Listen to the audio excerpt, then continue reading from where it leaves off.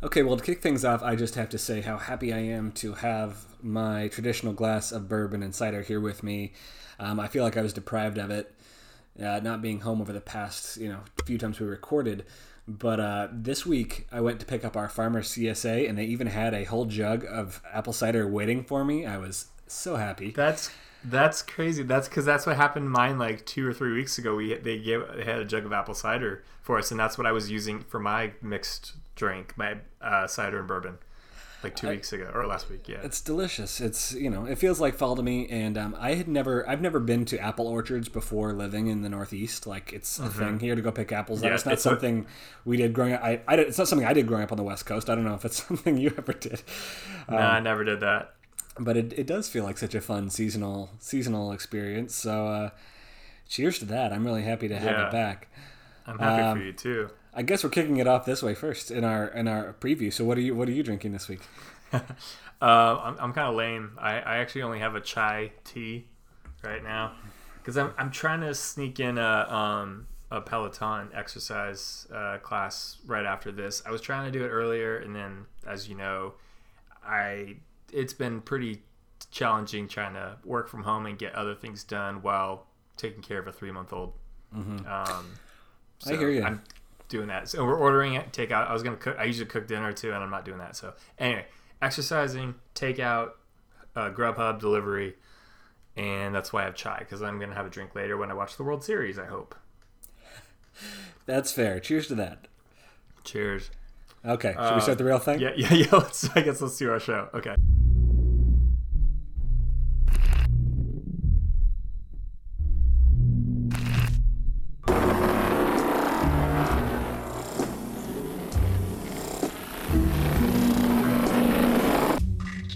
Good evening, everybody, and welcome to This American Horror Story, an unofficial podcast about the FX hit show American Horror Story.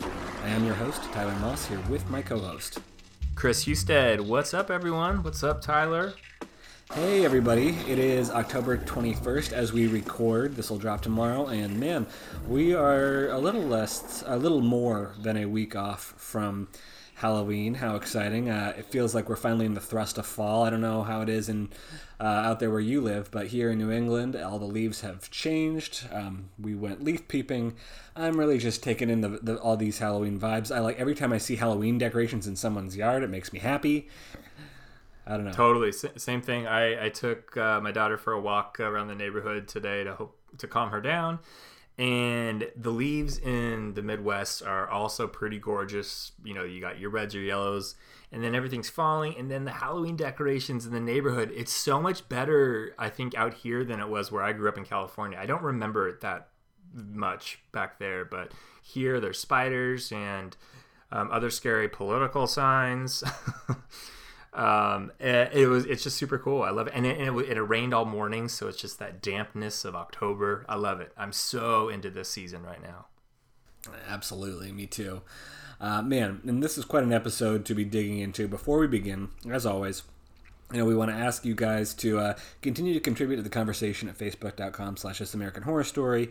Continue to send us emails with your thoughts and questions at thisamericanhorrorstory@gmail.com, and send us Facebook messages too. However you want to interact. We've been enjoying this season so much. This rewatch of American Horror Story Murder House.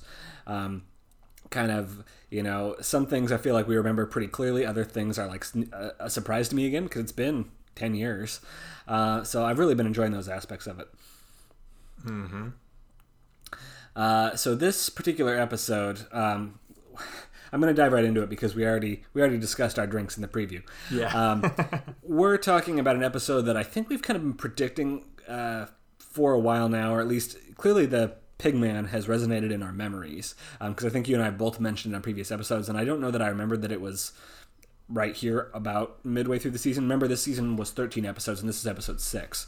So it's, almost to our midway. I thought we have 12 episodes in this season. I think it's 12. Oh, is it 12? I thought it was 13 at one point. Maybe you're right. Maybe it was 12. So I guess this is exactly the midpoint. But yes, this episode is titled Piggy Piggy.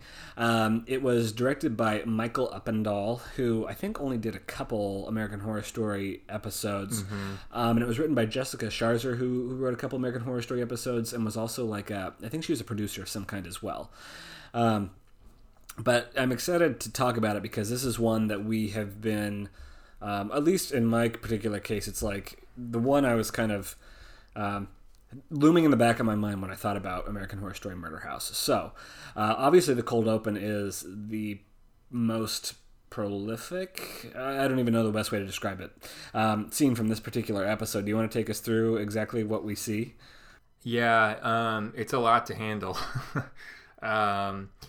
So essentially we have another flashback. It's 1994, and there's a SWAT team that shows up at Murder House, and Constance opens the door, and they're asking if Tate lives there, and she says yes, and if he's home.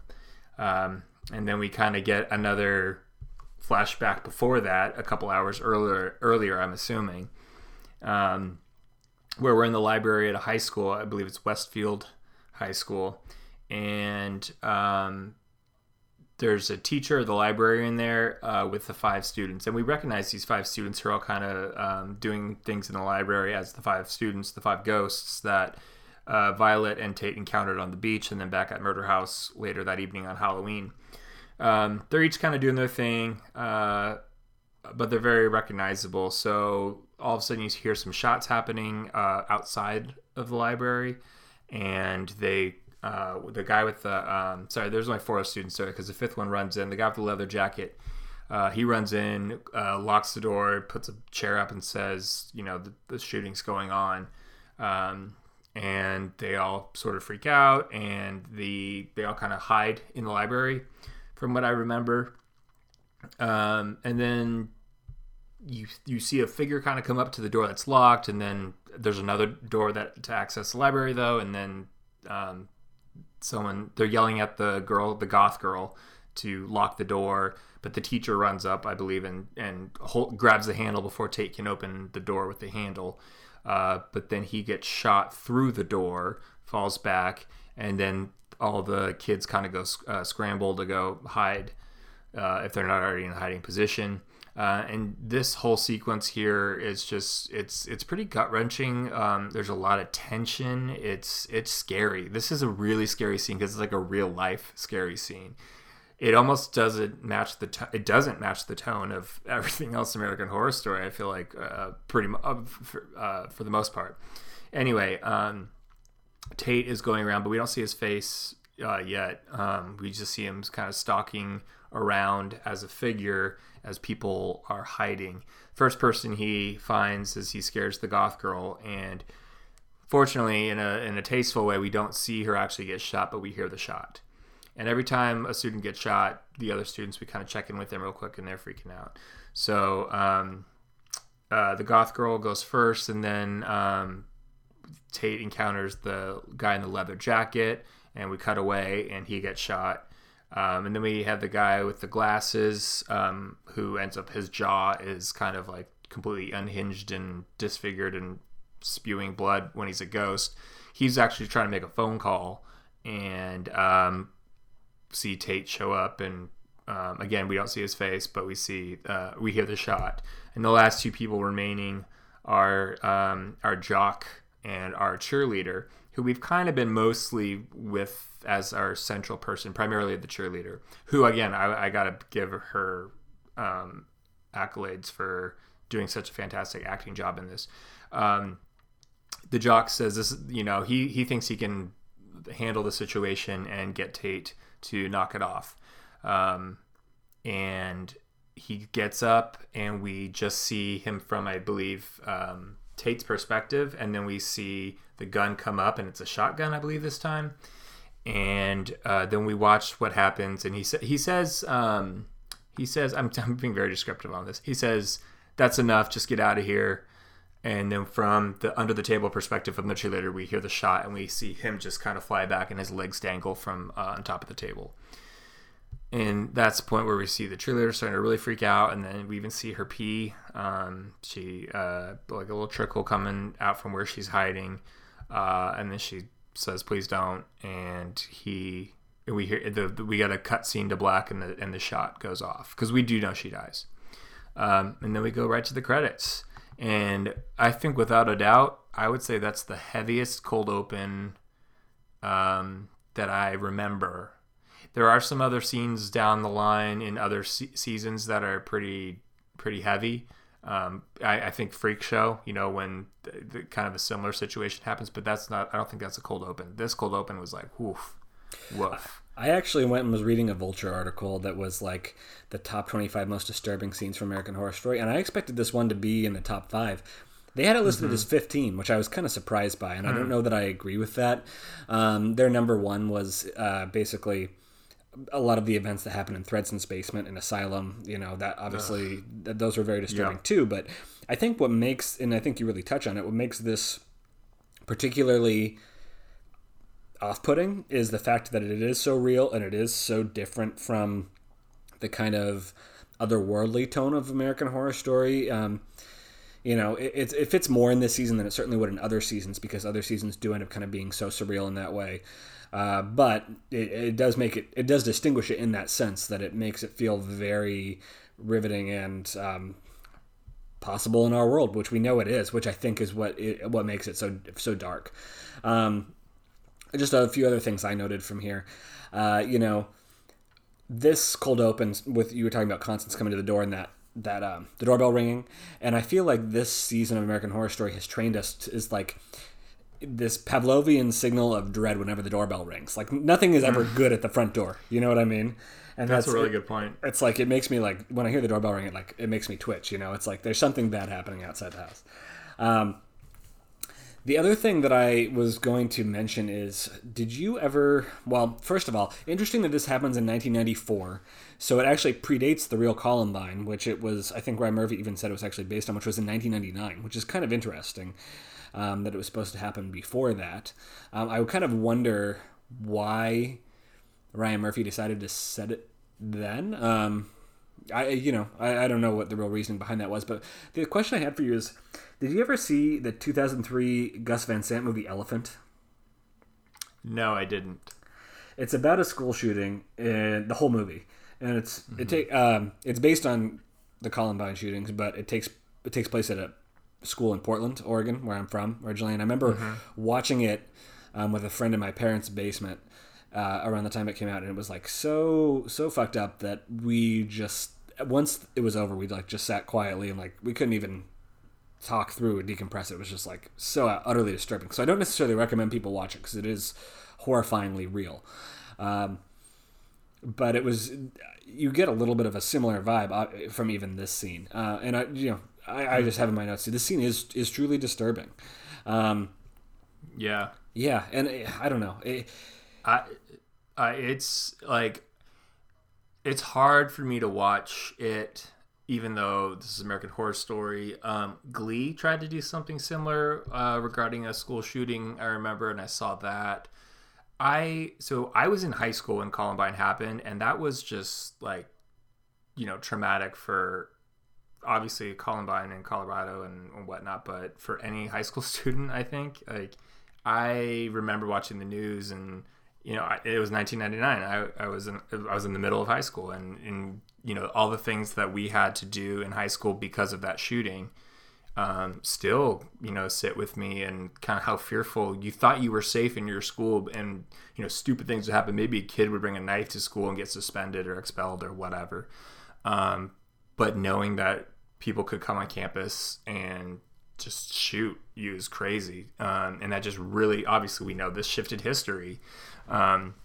So it's hard for me to watch these types of shootings and depicted in film or on TV, and not try to. I wrestle with, like, was this tasteful? Is this supposed to be entertainment?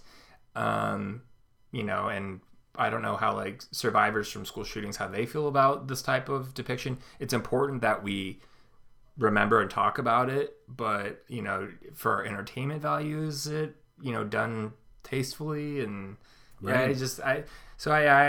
I never, it always is hard for me to, like, appreciate it. I think it was a good tense scene. It kind of reminded me actually of Game of Thrones, where Arya is, like, kind of ducking some of the White Walkers in the library.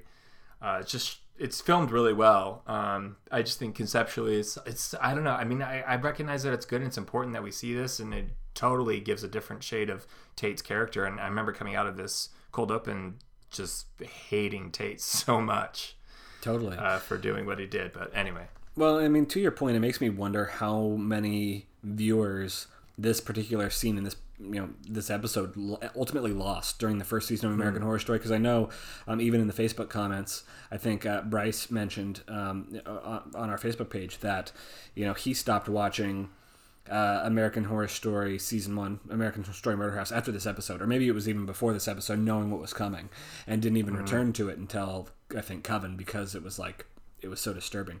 So I think it's very possible that it lost a lot of people. I think it's a different kind of horror than we come to American Horror Story for typically, and I don't know how I feel about that.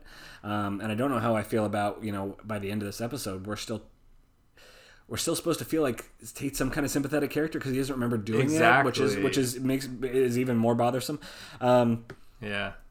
And the other thing I was going to say is I do wonder whether, obviously so many more school shootings have happened since this, episode premiered in 2011.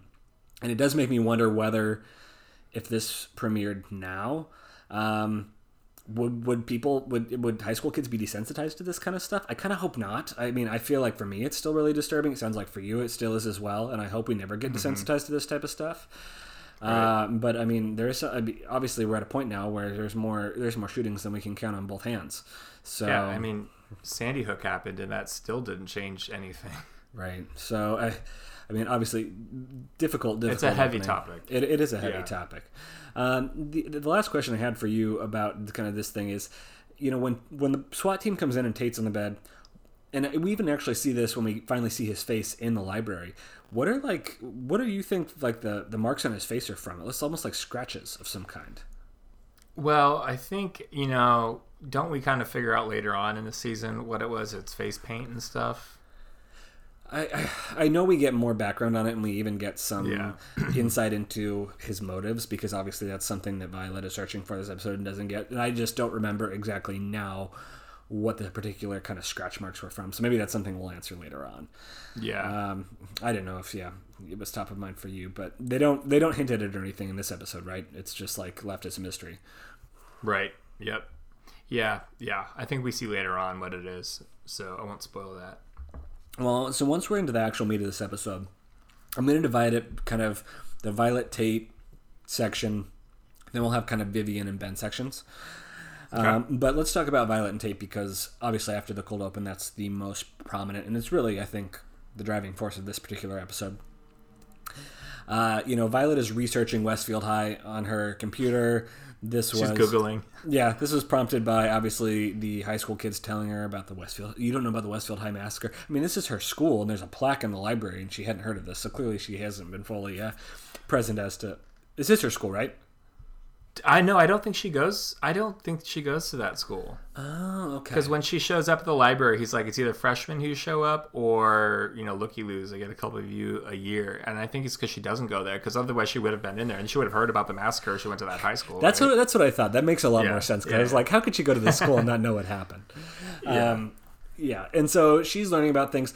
A couple things to note about this particular scene where she's Googling is, I was reading online that there's a lot of confusion in like the American Horror Story wiki and an American Horror Story lore about this, because in the actual article she's looking, it says that there's 2 shooters, and there's but apparently some of the verbiage is like exactly pulled from Columbine, and so it's very like. And I don't think Ryan Murphy's ever been completely candid with this, so it's hard to tell whether or not there's actually an insinuation that there was other people involved, or whether it's just trying to evoke kind of the horror of, I don't want to even say like an homage to Columbine, because that sounds awful, but you know what I mean. Yeah. Right. And as Violet is coming to this realization, I mean, there's a couple quick reveals. Obviously, the first reveal for her is that, Tate is a serial killer. Second reveal that she quickly gets as she joins Constance in the kitchen is that Tate is dead. Finally, one of the Harmons, actually, is grappling with the reality that there are ghosts in this house. Right.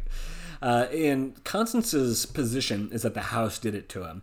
Now, I think, again, we'll find out from later on, is he provoked to this from certain circumstances, or is it the house? Because obviously we do know the house does dark things to people, as it did to Ben Harmon, right? Everyone who's lived there. And Larry and everyone else who's lived there. So it is hard to say. But in this episode, we get our first intro to Billie Dean Howard, Sarah Paulson's first appearance in American Horror Story.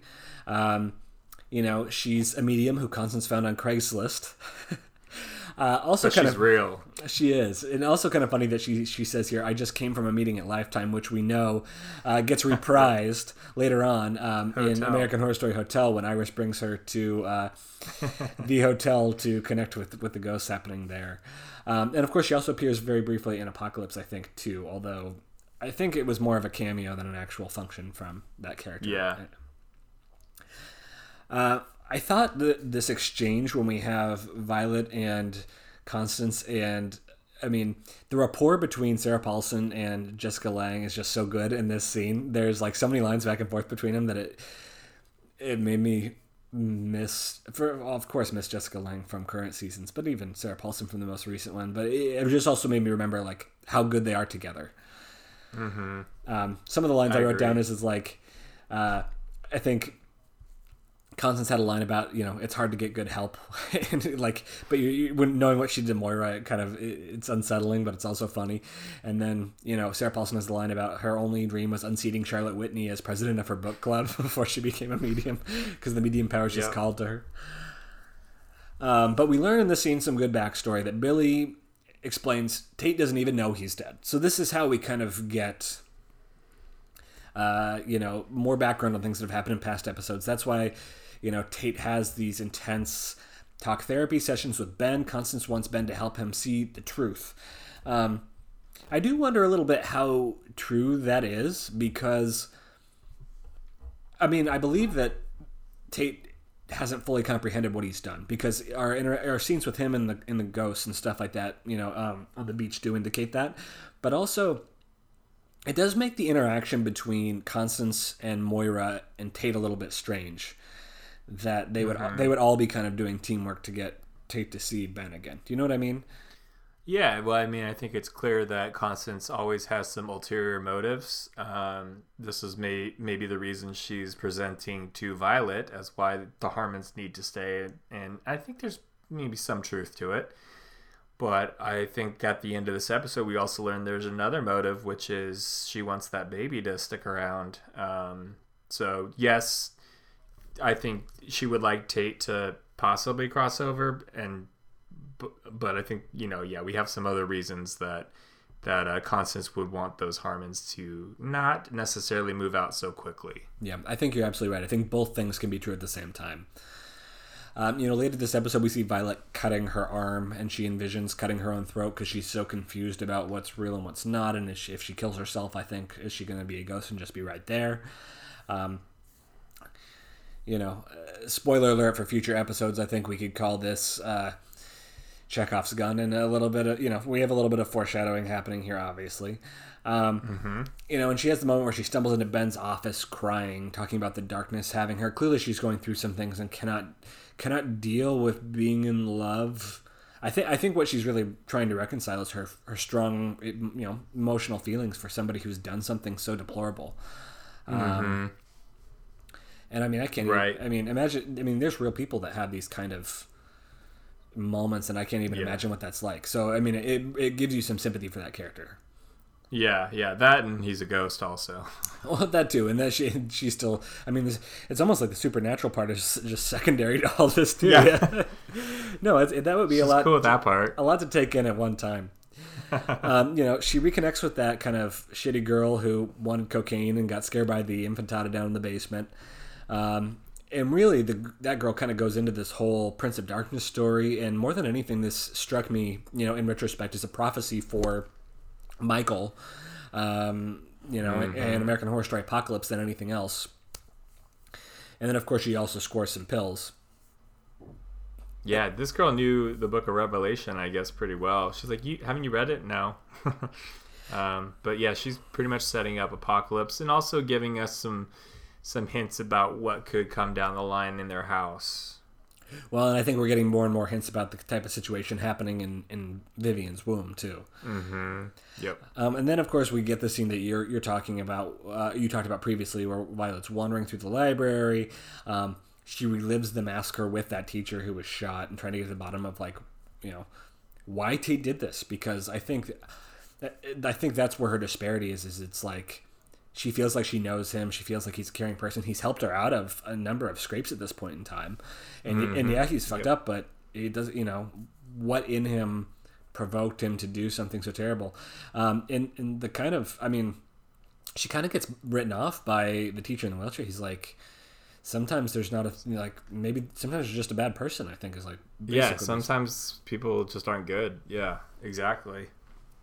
And you can't live your life, because he gives the example of 1 inch this way I'd be walking, 1 inch this way I would be dead, and here I am. So you can't sit around and try to figure out why things happen when sometimes you just don't know. It's just the way things are. Yeah, maybe I guess the message he's trying to convey is not everything happens for a real cut and dry reason. It's random yep. Mm-hmm. And then Violet is looking for Tate, and she goes into the basement and she sees all the different spirits down there, including the ones that Tate killed, who robbed the house. And she's kind of having just this nightmare of everything. It feels like she's losing it. She kind of stumbles up the stairs and sees the "I love you" scrawled on the chalkboard, and it prompts her to just eat a whole load of that pills. And then we get I don't know, another quite disturbing scene where Tate drags her to the bathroom, makes her vomit. She's crying in the tub as he kisses her on the side of the head. It's like, I don't even know what really to do with that. Clearly his attraction to her is unhealthy, but he did well. And I think, she's dealing with that too. It's like, he saved me again. He's saved me multiple times. How do I, deal with his good actions with, how do I reconcile that with what he did? It's just something that escapes her. I wonder if he had known at this point that he was dead, would he have allowed her to die so she could be stuck with him forever? I think that's a good point. The other question I wondered too is if Violet is realizing that those who die in the house get stuck there. Did by taking the pills, did she realize she would probably get stuck there too? Or was that not even conscientious? She was just so messed up. Yeah. Yeah, I think she was just so messed up. I don't know if she knows all the rules yet. She just learned rule 1 situation 1, which is ghosts are there. Mm-hmm. But maybe she's, because of the downstairs in the basement getting bombarded by all the ghosts, including the most recent ones of the people who died there. Because I don't know if she knows all the backstory behind some of those other. Oh, she does know something. Tate told her about the Montgomerys. So she I bet, I don't know if she knows what they look like. Yeah. Anyway, and the murderers. Well, not the murderers. Sorry, the people that broke into the house. I think told her the story of the nurse and the. Right. So maybe she's figuring that out. And the two little twins though, she wouldn't know the story of them. Yeah, that's true. Yeah. So we'll return to talk about kind of the very end couple scenes with Violet and Tate later. Now I want to talk a little bit about Vivian. She's having weird baby dreams. That scene where she's playing the cello. Yeah, the cello's in the background. It's the cello, she's so you were right. Yeah. Kind of a gross scene. But she's. It reminds. Yeah, go ahead. It reminds me of A New Nightmare, Wes Craven's movie where also they do it in the new one, but they also do it in the first Friday, or god damn it, Nightmare on Elm Street, where Freddy's claws come out of the bathtub kind of, and you can see that, and he also presses his head. I can't remember which Nightmare film it was, but he presses his head up to the wall behind her bed, and his face presses through like it's like elastic, so you can kind of see the baby moving, clawing, hoofing underneath her skin in her stomach, but it's just a dream. Yeah. Yes. So disturbing dreams. Also, sorry, real quick, that's real. Like when a woman is that pregnant, you can definitely see like pokes and pushes in this, like from the uterus to the stomach. It's nuts. It's really exciting, but it's also like exciting is one. I don't think I don't think the actual like devil hooves are that, like, you can't see like fingerprints, but like you can see like pushes and movement. Anyway, but obviously she wakes up and she takes her ring off and puts it next to her life alert button, and we quickly I'm going to call it her life alert button.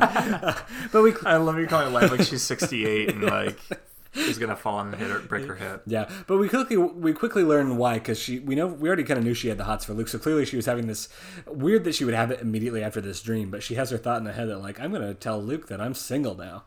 So she calls him for no good reason other than to like have him look around the house, and he kind of tells her that he has experience with infertility too, and they kind of start like, it's too bad. I feel like in my mind I don't remember this really becoming something, and I wish it did, because I feel like Luke's such a good guy. He would be. Yeah, I mean, I agree. I'm like, I don't remember this much Morris Chestnut in season 1. I didn't remember him at all, to be honest. But they do have some heavy suggestive flirting. I think because it doesn't really become anything, which is too bad, because Morris Chestnut is a stud.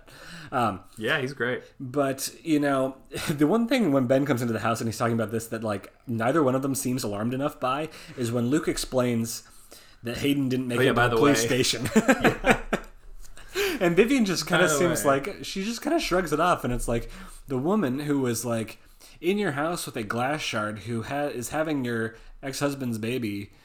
I mean, maybe she just thinks that now Ben's out of the house that Hayden wouldn't bother her anymore, but it seems like she should be a little bit more disturbed by this. Luke also should have called him immediately after he did not have her in the car, saying, hey, by the way, she might come back to the house because I don't have her in the car. Yeah, seriously, I don't think that's a PS, but, This security company's not very responsible. But he did get sensitivity training. He did, yes, that's right. So Constance shows up with organ meat, basically, because, and I looked this up, apparently organ meat actually is supposed to be good for babies. That might be like old wives' tale stuff, but there are actual like Healthline and shit articles about how you should eat organ meat when you're pregnant. So, I don't know how many people are actually doing that these days, but it seems like, a thing. There's another little Go ahead. As like one of my favorite quotes in this whole episode is, for the baby. For the baby. Moira says it like 2 or 3 times. For the baby. Yeah. And she's like, all right, for the baby. I don't know. Yeah. So if I dressed up as Moira for Halloween, I would have like funny treats on a tray, like little candy brains or something. I don't know. I'd be like, for the baby. Well, and and like Vivian is guests surprisingly willing to just go for it with this stuff. Yeah, like really. Well, it's organic, so yeah, exactly. It seems like she doesn't take much to get manipulated. Yeah. Interesting backstory, or like just background info that Constance drops here, is that every time Vivian is leaving the house, she's getting morning sickness. Which, I mean, it kind of fits with like what we were talking about before about like the house. She needs to stay in the, like, it's almost like the baby needs to be incubated within the house. Which was hinted at previously, like when Vivian was bleeding on the tour and ran back inside and it stopped suddenly. You know what I mean? Although she seems to be able to like every so often go out for a doctor's appointment. Maybe she's going out for something baby related, it's okay. But if she's just outside the house for another reason, it doesn't happen. But yeah, the baby needs the evil house, which we later learn in a future episode is a hellmouth, I believe. Maybe it needs to be incubated in the hellmouth. That was the term, right? Hellmouth? I believe so. Yeah. There's some lines here, though, that they're talking about Violet. Sometimes children going through transition just need alone time. We need another sweet child around here. I mean, they're talking about Addie a little bit, too. But there's real hard foreshadowing going on here as well. I'm so glad you picked up on that. I did, too, including the first thing Constance says about, after they said, Also, Vivian be like, I'm meaning to call you to send my condolences about Addie. It's a little, I don't know how much time has passed, but anyway. A little offhand, yeah. Your neighbor's daughter died out in front of your house. She does, right. But she says, Constance asks her, how's your other baby? She was such a dear, sweet child and such a comfort to me when Addie passed. I was like, that's an interesting phrasing tense to use. And then also, sometimes children going through transition need alone time. Transition, you could interpret it as, dad moving out or something else maybe coming down the line. I immediately clicked on that moment and that the language that was used in that conversation, I think, is very suggestive of what might come. It is. Once Constance leaves too, Moira says a line to Vivian that I was wondering what you made of that. Yeah. She says something like, Dr. Harmon, people like Dr. Harmon, he'll cheat again if he's given the chance. Why do you think she's telling her this? Like, I was trying to understand what Moira's motives are here. Does she just legitimately she really realized that Ben is just like a sex addict and shouldn't be around, or? I think she's seen enough of it in the house. I think she's seen Ben. I think she's seen Patrick. But primarily, I think she's talking about Constance's husband cheating, constantly trying to cheat on Constance with Moira back in the day, and that's sole reason why she's stuck. I mean, Constance, I guess, technically is the reason, because Constance killed Moira at the house, but she wouldn't have died if Constance's husband hadn't been such an asshole and kept cheating on Constance with Moira, or trying to. And I think it maybe was only twice, but she's like, once it happens, it won't stop. Right. So she's coming from a place of experience. She is. And I mean, a little bit later in the episode, Vivian tries to fire Moira, but of course she says she'll work for free because we know she can't go anywhere else. She's stuck there anyway. Right. But she is so dedicated to nursing the baby. Like you were saying, for the baby. She delivers whatever brains those are. I'm assuming it's all pork because, that's what Constance said her mom used to do. And then Piggy's the name of the episode, so I assume it's a pig brain. Yeah, but I mean, kind of a nasty scene when we see Vivian just like, all right, and she just goes to town on it. Little salt, little pepper, little lemon juice, and there's a little parsley on it. That's cute. Yeah, she really dives in. But yeah, unclear at this point why Moira's so dedicated to the baby too, other than maybe there is a part of her that's still possessed by the house, and obviously the house wants to see the baby grow. Another thing I just wanted to note from the scene where they go to the doctor to get the injections, this doctor says some very weirdly inappropriate things. Like when the doctor has a line like, "Of course he should be here. He's the daddy." When Ben steps in, it's just like not cool stuff. In at least in 2020. Yeah, I remember thinking, if a doctor talked to me like that, the only time I was ever kind of told things like that throughout the process when I was having a kid was after delivery, when the nurses would be like, Dad, go do this, because, the mom is literally just had a major thing happen to her body. So, but the procedure that Vivian had done, amniocentesis, is a thing that you can opt for. And it does test for things like Down syndrome, any genetic issues that might come up. So that's what they're hoping for. Will tell them something about what's wrong. I don't know how far along Vivian is supposed to be at this point. She looks a little big to be having the test. Because I can't remember. I think there's a certain window. But anyway, but it is a real thing that they're getting done. But we also know that in weeks she's actually not that far along versus how big she is because of the abnormal growth of the baby. And also we do know that this is something she's concerned about, something being wrong with the baby, because she's preoccupied with the fact that the nurse fainted while doing the ultrasound when they came before. And of course she tracks that nurse down in this episode at the church, and the nurse really freaks out. I saw the unclean thing, the plague of nations, the beast, there's hooves. And basically Vivian dismisses her as a crackpot, but she should have listened. She should have. She should have. Now let's talk about Ben's storyline a little bit, and of course his interactions with Derek, aka Erica Stonestreet here.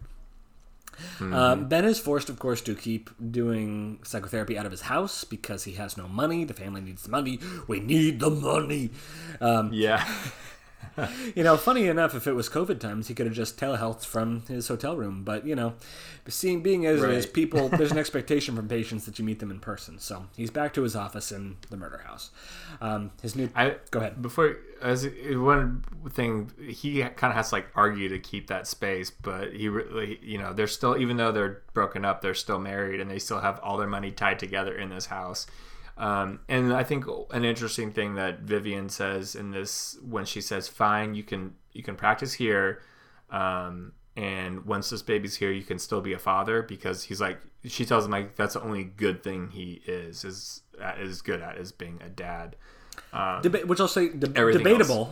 I don't know if I agree 100% with that. But. I know. Well, I was reading a review on, I think AV Club did it, and like. The conversation that she has here is just the most boilerplate, like, I'm breaking up with you, here's the rules, from a wife to a husband who's just been kicked out. There's like not a lot going on, and like, but you can still see the kids because I think you're a good dad and you can use your office, but we are done. We are not seeing each other anymore. You will not be in my life. I will be civil to you, and that's it. It's just like so devoid of any like, yeah, I don't know, character or nuance or whatever. It's like she read it in a self-help book or something. Yeah. Anyway. But yeah, I call this the case of the week. Yes. Which is often how serialized stories, TV shows go. Right. And we of course, have Eric Stonestreet, who... very funny at this. I remember thinking when I saw this the first time what a distinctly different character this is from his character from Modern Family. Modern Family, yeah. Because it was, I think it was not that long after Modern Family just came out that, I mean, maybe it was a couple of years or something. But it was a couple of years, because I do remember thinking like, wait, this is Cam from Modern Family? Yeah. And Derek is afraid of urban legends, terrified, can't have a life because of urban legends, not afraid of anything else, just urban legends. Now, a couple interesting things here. I was reading some articles online. So you'll remember that there was a Piggy Man in Roanoke. And there's been a lot of, I think, deep dives online into whether or not these characters are actually related to each other at all. Apparently they have similar origin stories in how they're told from Derek here and from Finn Wittrock's character in Roanoke. But key details are different, and really they're not... I guess there's... Basically, it's unclear whether or not they're actually supposed to be the same person, but maybe it's just because it's an urban myth, the tale morphs with whoever's telling it. So it's clearly something they revisited in a later season. But Eric Stonestreet's Piggy Man was a butcher at the 1983 World's Fair, which is interesting in that this serial killer was also at the 1893 World's Fair. Did you ever read the book Devil in the White City? I did, yes. Mm-hmm. Yep. And that's, of course, there's another real-life famous serial killer who was at the 1893 World's Fair, and that was H.H. Holmes, who had basically like a boarding house, a hotel, where he would kill people, and I think he had like an incinerator in his basement where he would burn their bodies. So, there's some truth to there being a murderer at the World's Fair. And so, Derek is telling the story. He's really passionate about it. Obviously, he's really scared of it. My question for you is, like, why is Ben's vision tunneling in this scene again? Because he's not drugged on coffee like he was before with, Adina Porter's character. Yeah, do you mean, like, why is he so set on making him confront his fear? Well, but actually, when this scene is filmed, when, like, Ben is listening, there's, like, a weird fog around Eric Stonestreet's character. Oh. Like, it's like... at first I was like, well, is he falling asleep again? Like... I don't know. Maybe it's the house messing with him. Maybe it's the house messing with him, and like obviously, there's like this confrontation later where Ben like gets really intense and talks to Derek about conquering his own fears, and he has to like be a man, and you can't like go through life fearing this thing. By fearing it, you're giving it more power. So it's almost like. In that particular moment, later in the episode, I was also thinking that like Ben is talking to himself maybe a little bit too. I don't know. I know Ben, as a therapist, should recognize projection. Yeah, and he was also just kind of being mean to him. So there's twice where Derek actually looks in the mirror that we see. The first time, and of course there's the one in his like vision of his mind. But Ben tries to get him to look in the mirror in that creepy haunted bathroom upstairs where we've already seen terrible stuff happen. I think that's the bathroom that, of course, the nurse was drowned in.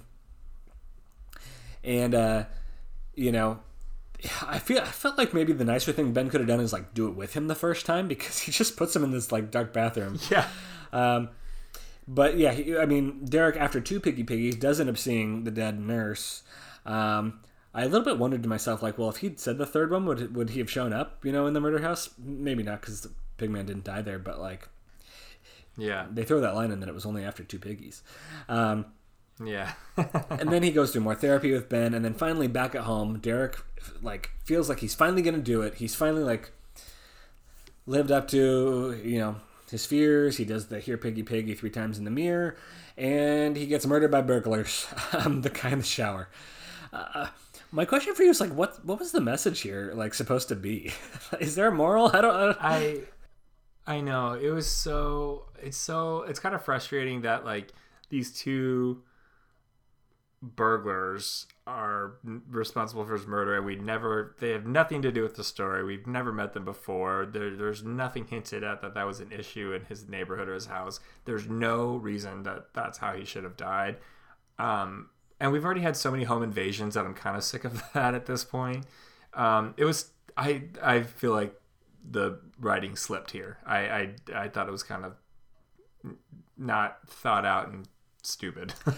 What did you think? It felt to me like maybe they were just trying to continue making the point that like Ben is a shitty therapist, and so no patient that he advises does it ever go the way he plans. But it is kind of, I mean, it's pretty. I don't know about you. I felt bad for Derek, and he was finally about to conquer his fear. So it's kind of a yeah. I mean, Eric Stonestreet did a good job selling Derek as like, you feel bad for the guy, even when Ben's like, next time you come here, shave, dude. Yeah, come on, don't be a dick.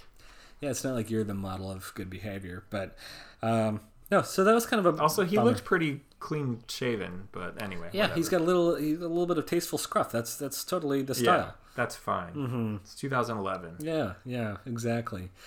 So that, I mean, I agree with you that I feel like the way that storyline ended, it's like, what was the point really? Yeah, not clear to me. If someone who's listening has a more clear idea of what the moral of this particular storyline was, I would definitely love to hear it, because I feel like this one frustrated me a little bit. So let's talk about kind of the final few scenes in the episode. Constance wants Billy's help talking to Addie in the afterlife. And here we get a real emotional Constance. She apologizes. She expresses pride in Addie. She admires her. She thinks she's beautiful. For you, was this like a moment of redemption for Constance, in considering how she treated Addie?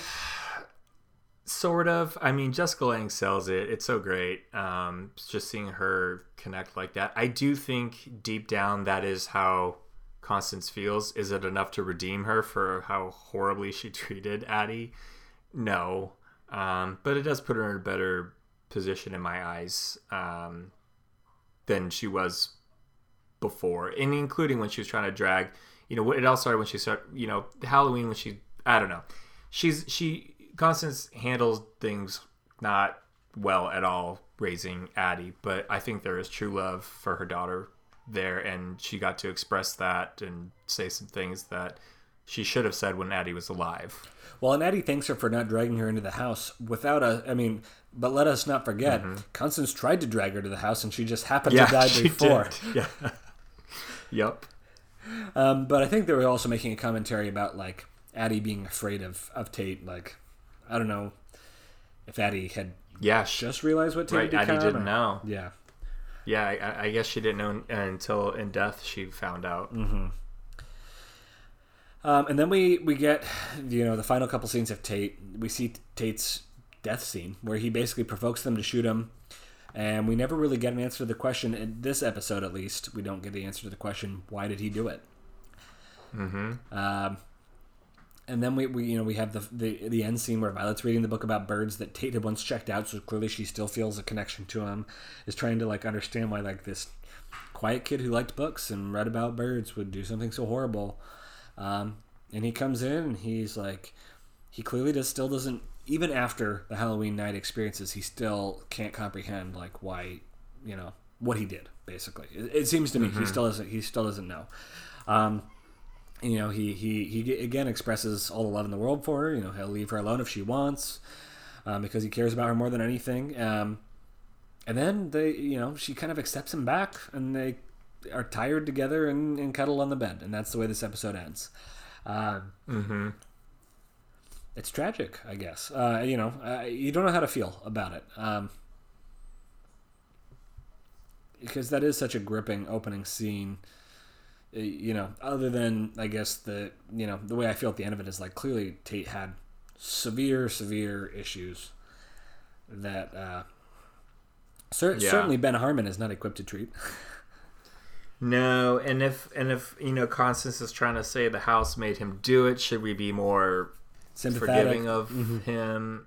Yeah. And is that what Ryan Murphy and Brad Falchuk are trying to say about a high school shooter? Like, there's some evil force that's kind of dictating them in a way, or manipulating them, and whether that's obviously it's not an actual evil house, but it's some figurative evilness in their family or whatever that's kind of pushing them to do these things. Probably true for sure. I don't know.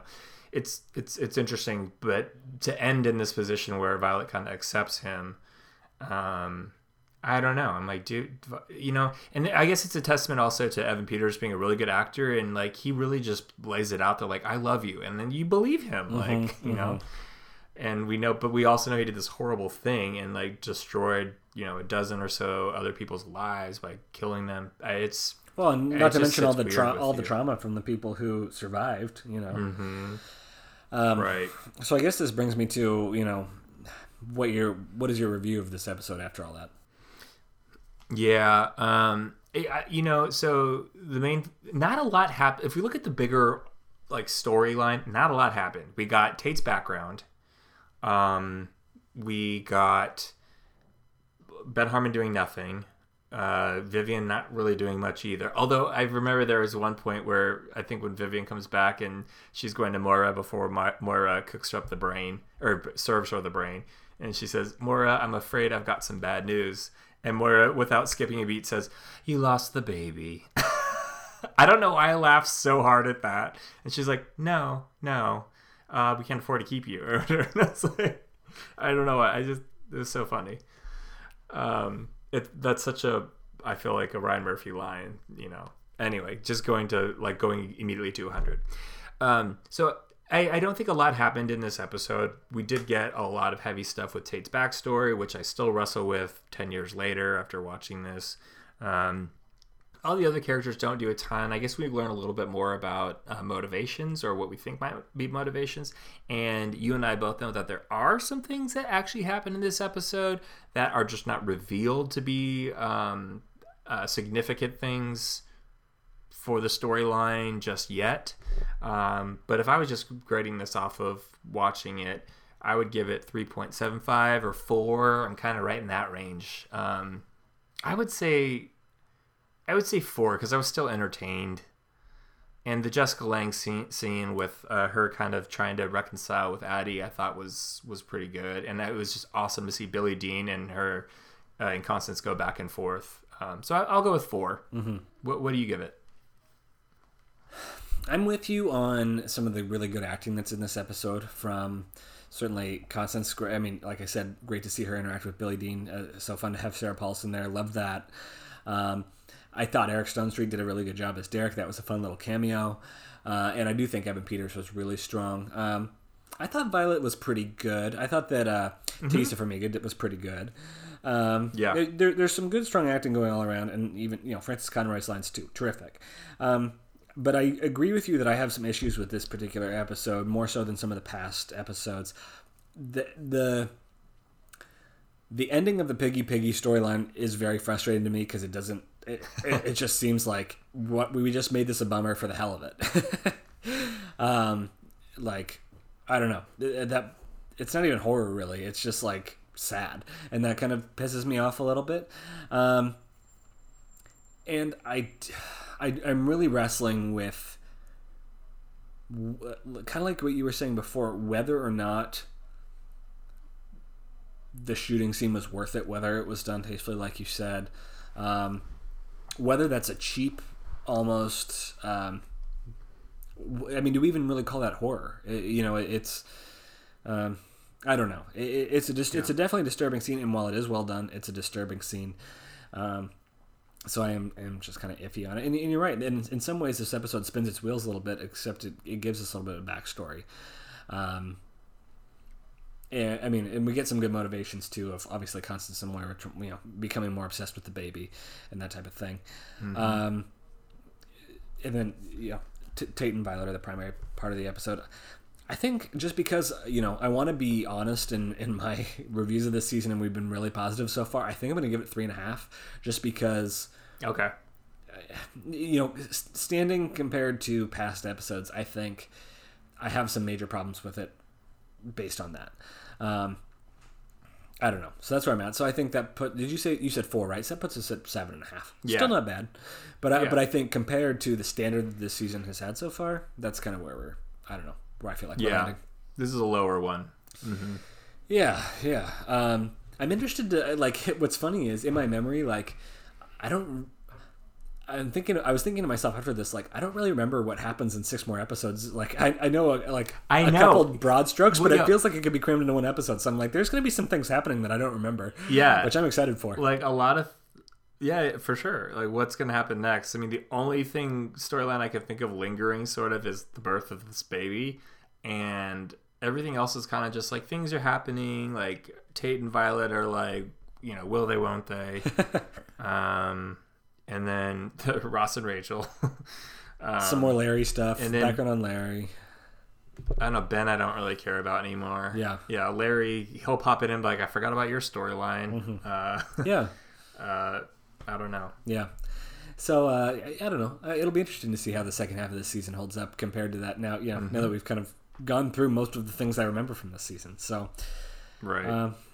That being said, I guess I'm looking forward to next week, and we'll have an episode right before that Halloween, which will be kind of fun. Yeah. Cool. Well, between now and next week, Chris, where can people find you? I'm on Instagram and Twitter at Chris Husted, Chris with a K. What about you, Tyler? You can find me on Twitter at TDMX. And please, go check us out on Facebook. Leave your thoughts and theories. We have a lot of strong thoughts about this episode. I'm sure you all do too, so please share them.